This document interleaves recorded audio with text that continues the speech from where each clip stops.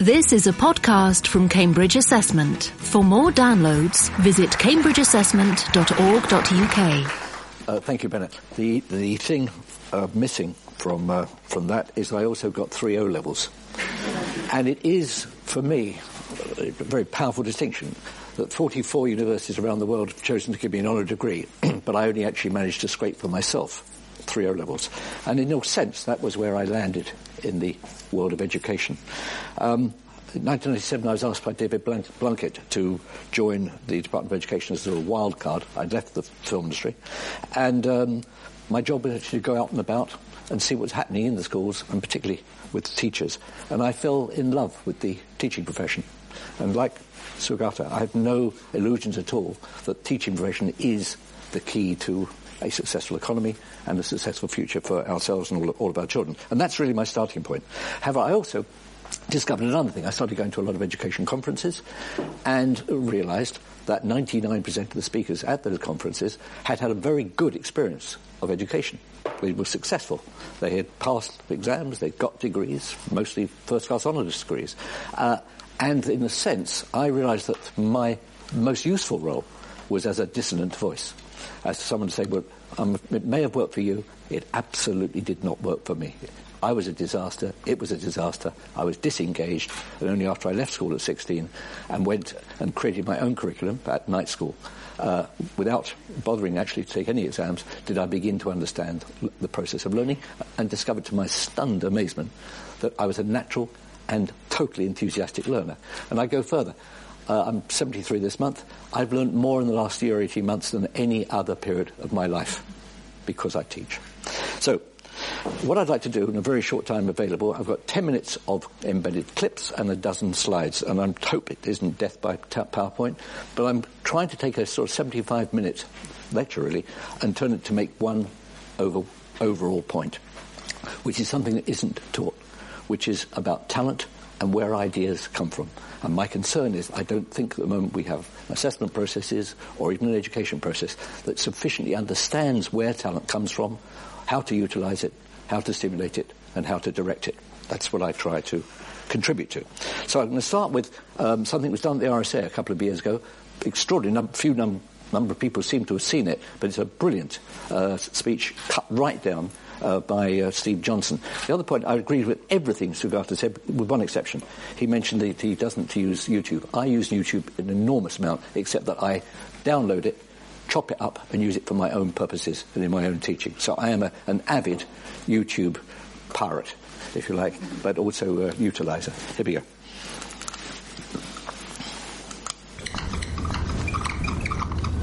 For the past 5 years, I've been investigating this question of where good ideas come from. It's the kind of problem I think all of us are intrinsically interested in. We want to be more creative. We want to come up with better ideas. We want our organizations to be more innovative. I've looked at this problem from an environmental perspective. What are the spaces that have historically led to unusual rates of creativity and innovation? And what I've found in all of these systems, there are these recurring patterns that you see again and again that are crucial to creating environments that are unusually innovative.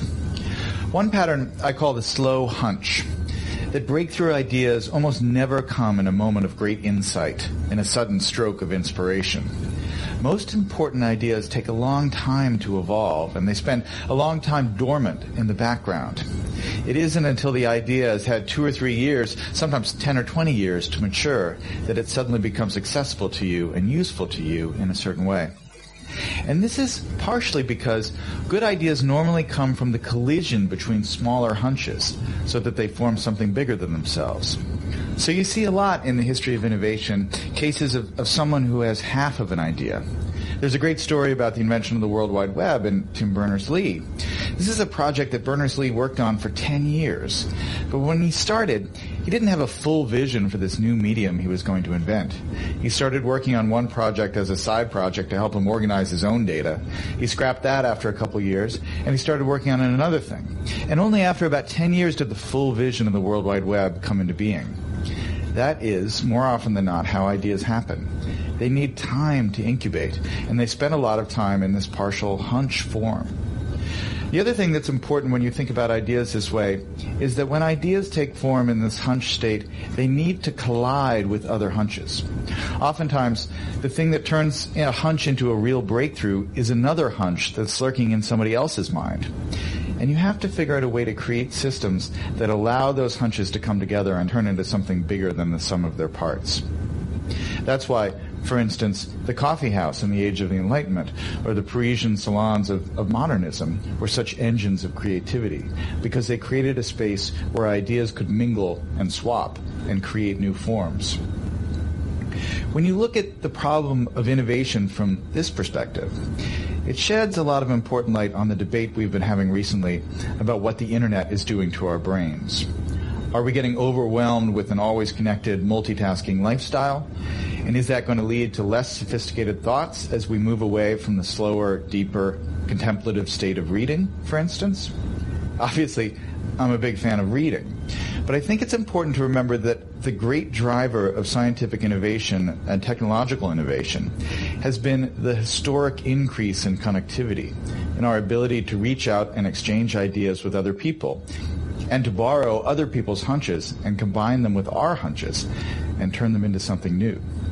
That really has, I think, been, more than anything else, the primary engine of creativity and innovation over the last 600 or 700 years. And so, yes, it's true we're more distracted. But what has happened that is really miraculous and marvelous over the last 15 years is that we have so many new ways to connect and so many new ways to reach out and find other people who have that missing piece that will complete the idea we're working on, or to stumble serendipitously across some amazing new piece of information that we can use to build and improve our own ideas. That's the real lesson of where good ideas come from. That chance favors the connected mind. Now, I profoundly believe that, and it strikes me that most classrooms, certainly most sixth formers, would gain a very great deal from looking at and discussing that. So I've established that I was not an academic success, but I did have passions. This was my passion, comics. I read comics avidly. I was able to have my pocket money to buy about 3, and I'd take them to school and I'd swap. But quite quickly I moved from the very simple comics, Beano and Dandy, to rather more complicated comics. And these were story comics. These were 1,200-word stories, mostly pretty heroic, about people doing extraordinary things. Obviously a big emphasis on sport, but they were an incredibly important source of information for me at the age of 7, 8, 9. Really very important. So the stories. Now, I don't think I was remotely unusual. I would guess that a third of certainly boys and maybe girls at schools, at primary school in the UK and in transition years, read and enjoy one form or another of comics. I was luckier than most because on the left here is my father. I didn't meet my father till I was 5 years old because he was away fighting in the war. So to me, he was a totally heroic figure and very, very easy to identify with the characters that I read about in the comics. So I felt I had a personal connection with the stuff I was reading. My hero was a man called Alf Tupper.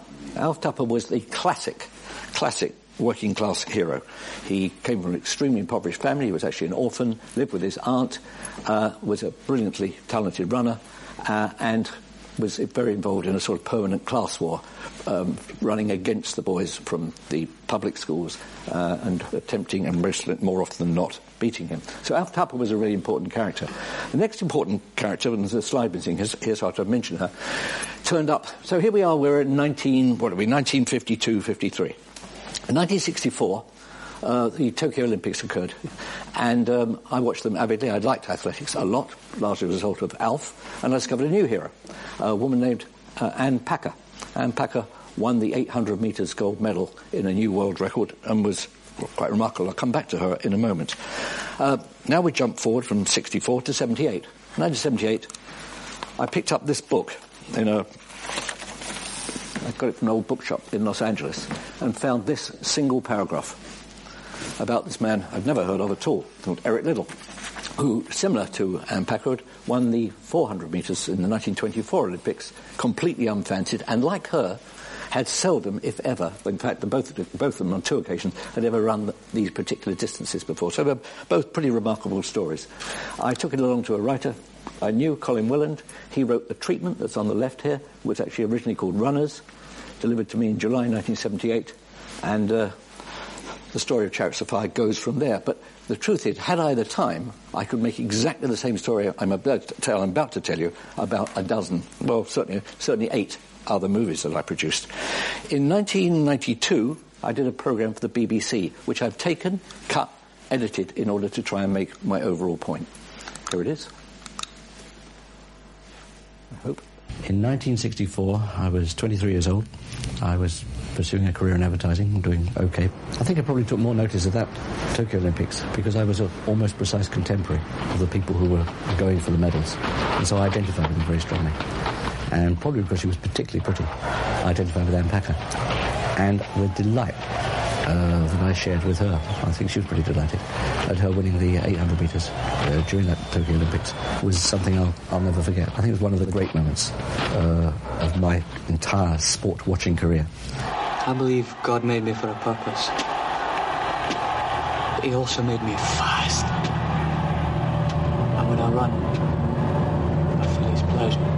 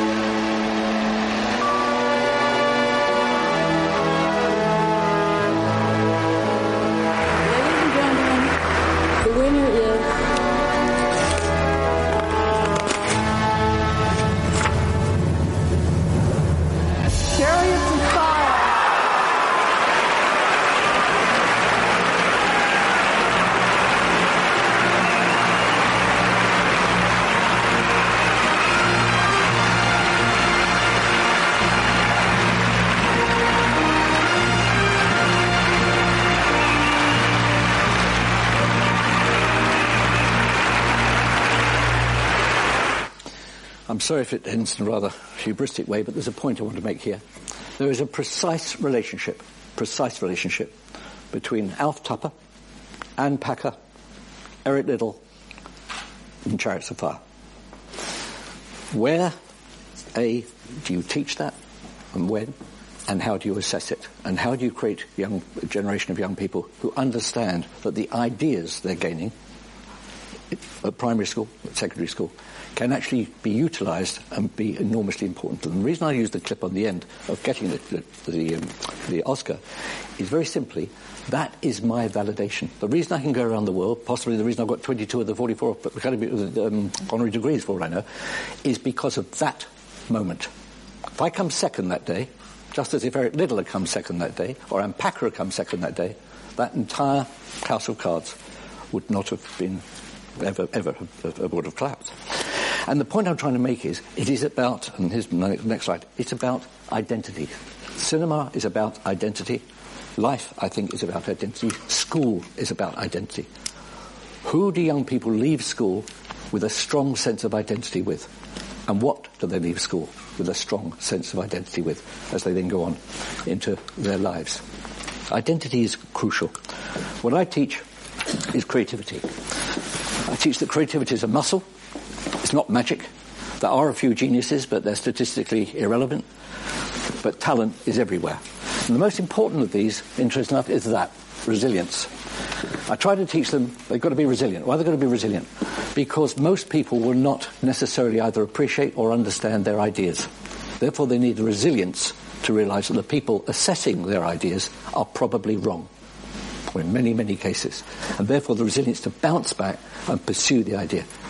I cannot tell you how many studios and people I tried to persuade to make Chariots of Fire, and Lord knows, Bugsy Malone. Try and imagine going into studios and asking for finance for a film that only starred 12-year-olds. It was not easy. So it is resilience. I'm nearly finished. I hope I'm nearly finished. When I teach, I use this because I check the tweets afterwards whenever I've taught or lectured.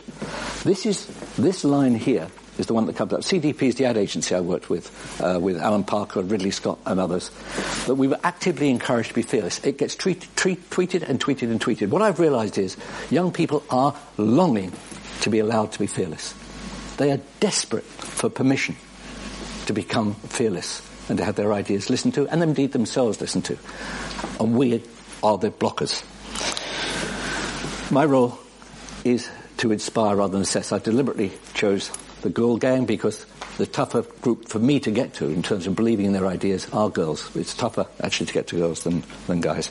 I'm going to finish now with a final embedded video which tries to show how I do it and what I do it from my home in Ireland.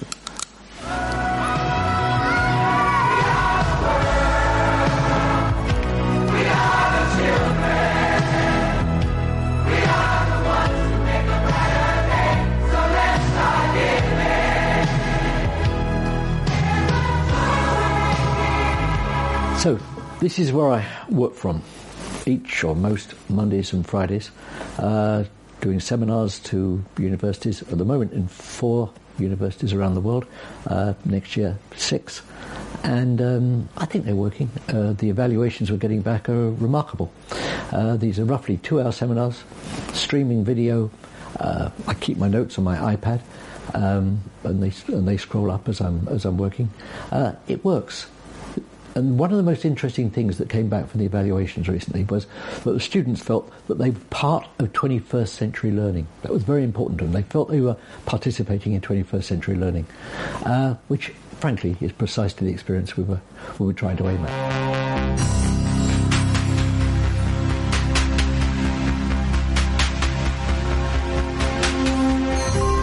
Cinema and television, in my judgment, are without question the most socially influential mass media of the early 21st century.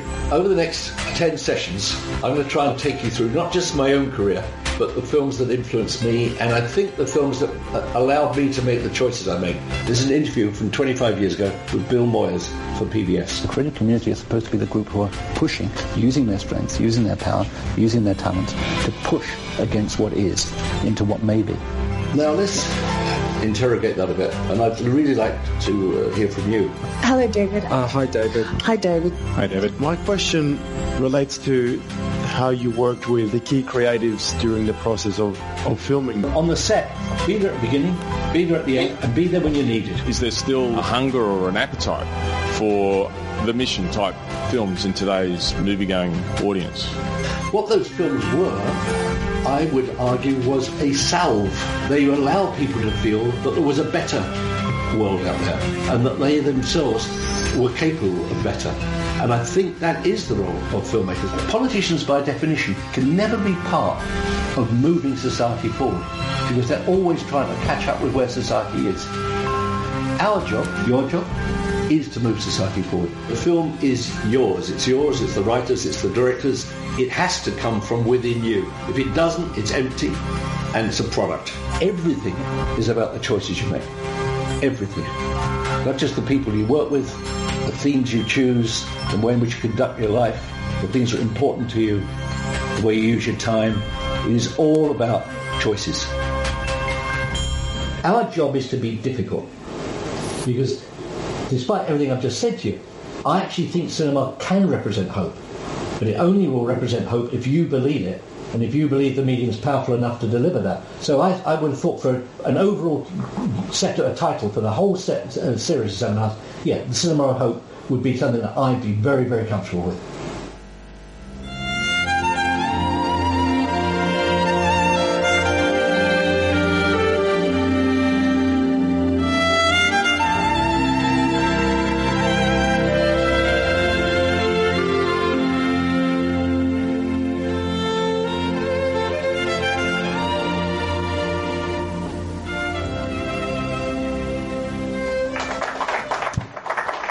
See you very soon.